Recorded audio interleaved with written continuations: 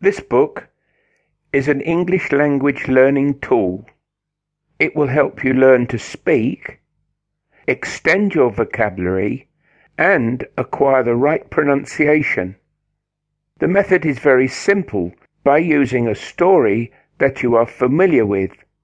You will also be able to read it in your own language and listen to it in English at the same time. You will then be able to read it in English and listen to it in English at the same time. And once you have done that, you can speak along with the narrator. This will encourage you to speak better.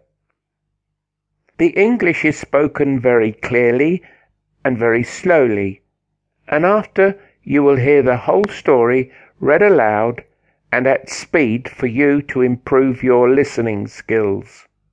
There is also a PDF file which is free accompanying this book, which will help you with the text and a guide to learn how to use the book to its fullest advantage.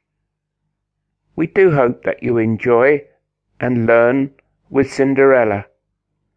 Here is an example of how the narrator speaks. That's Cinderella looking out of the window. She lives with her nasty stepmother and 2 ugly stepsisters. They are always really horrid to her.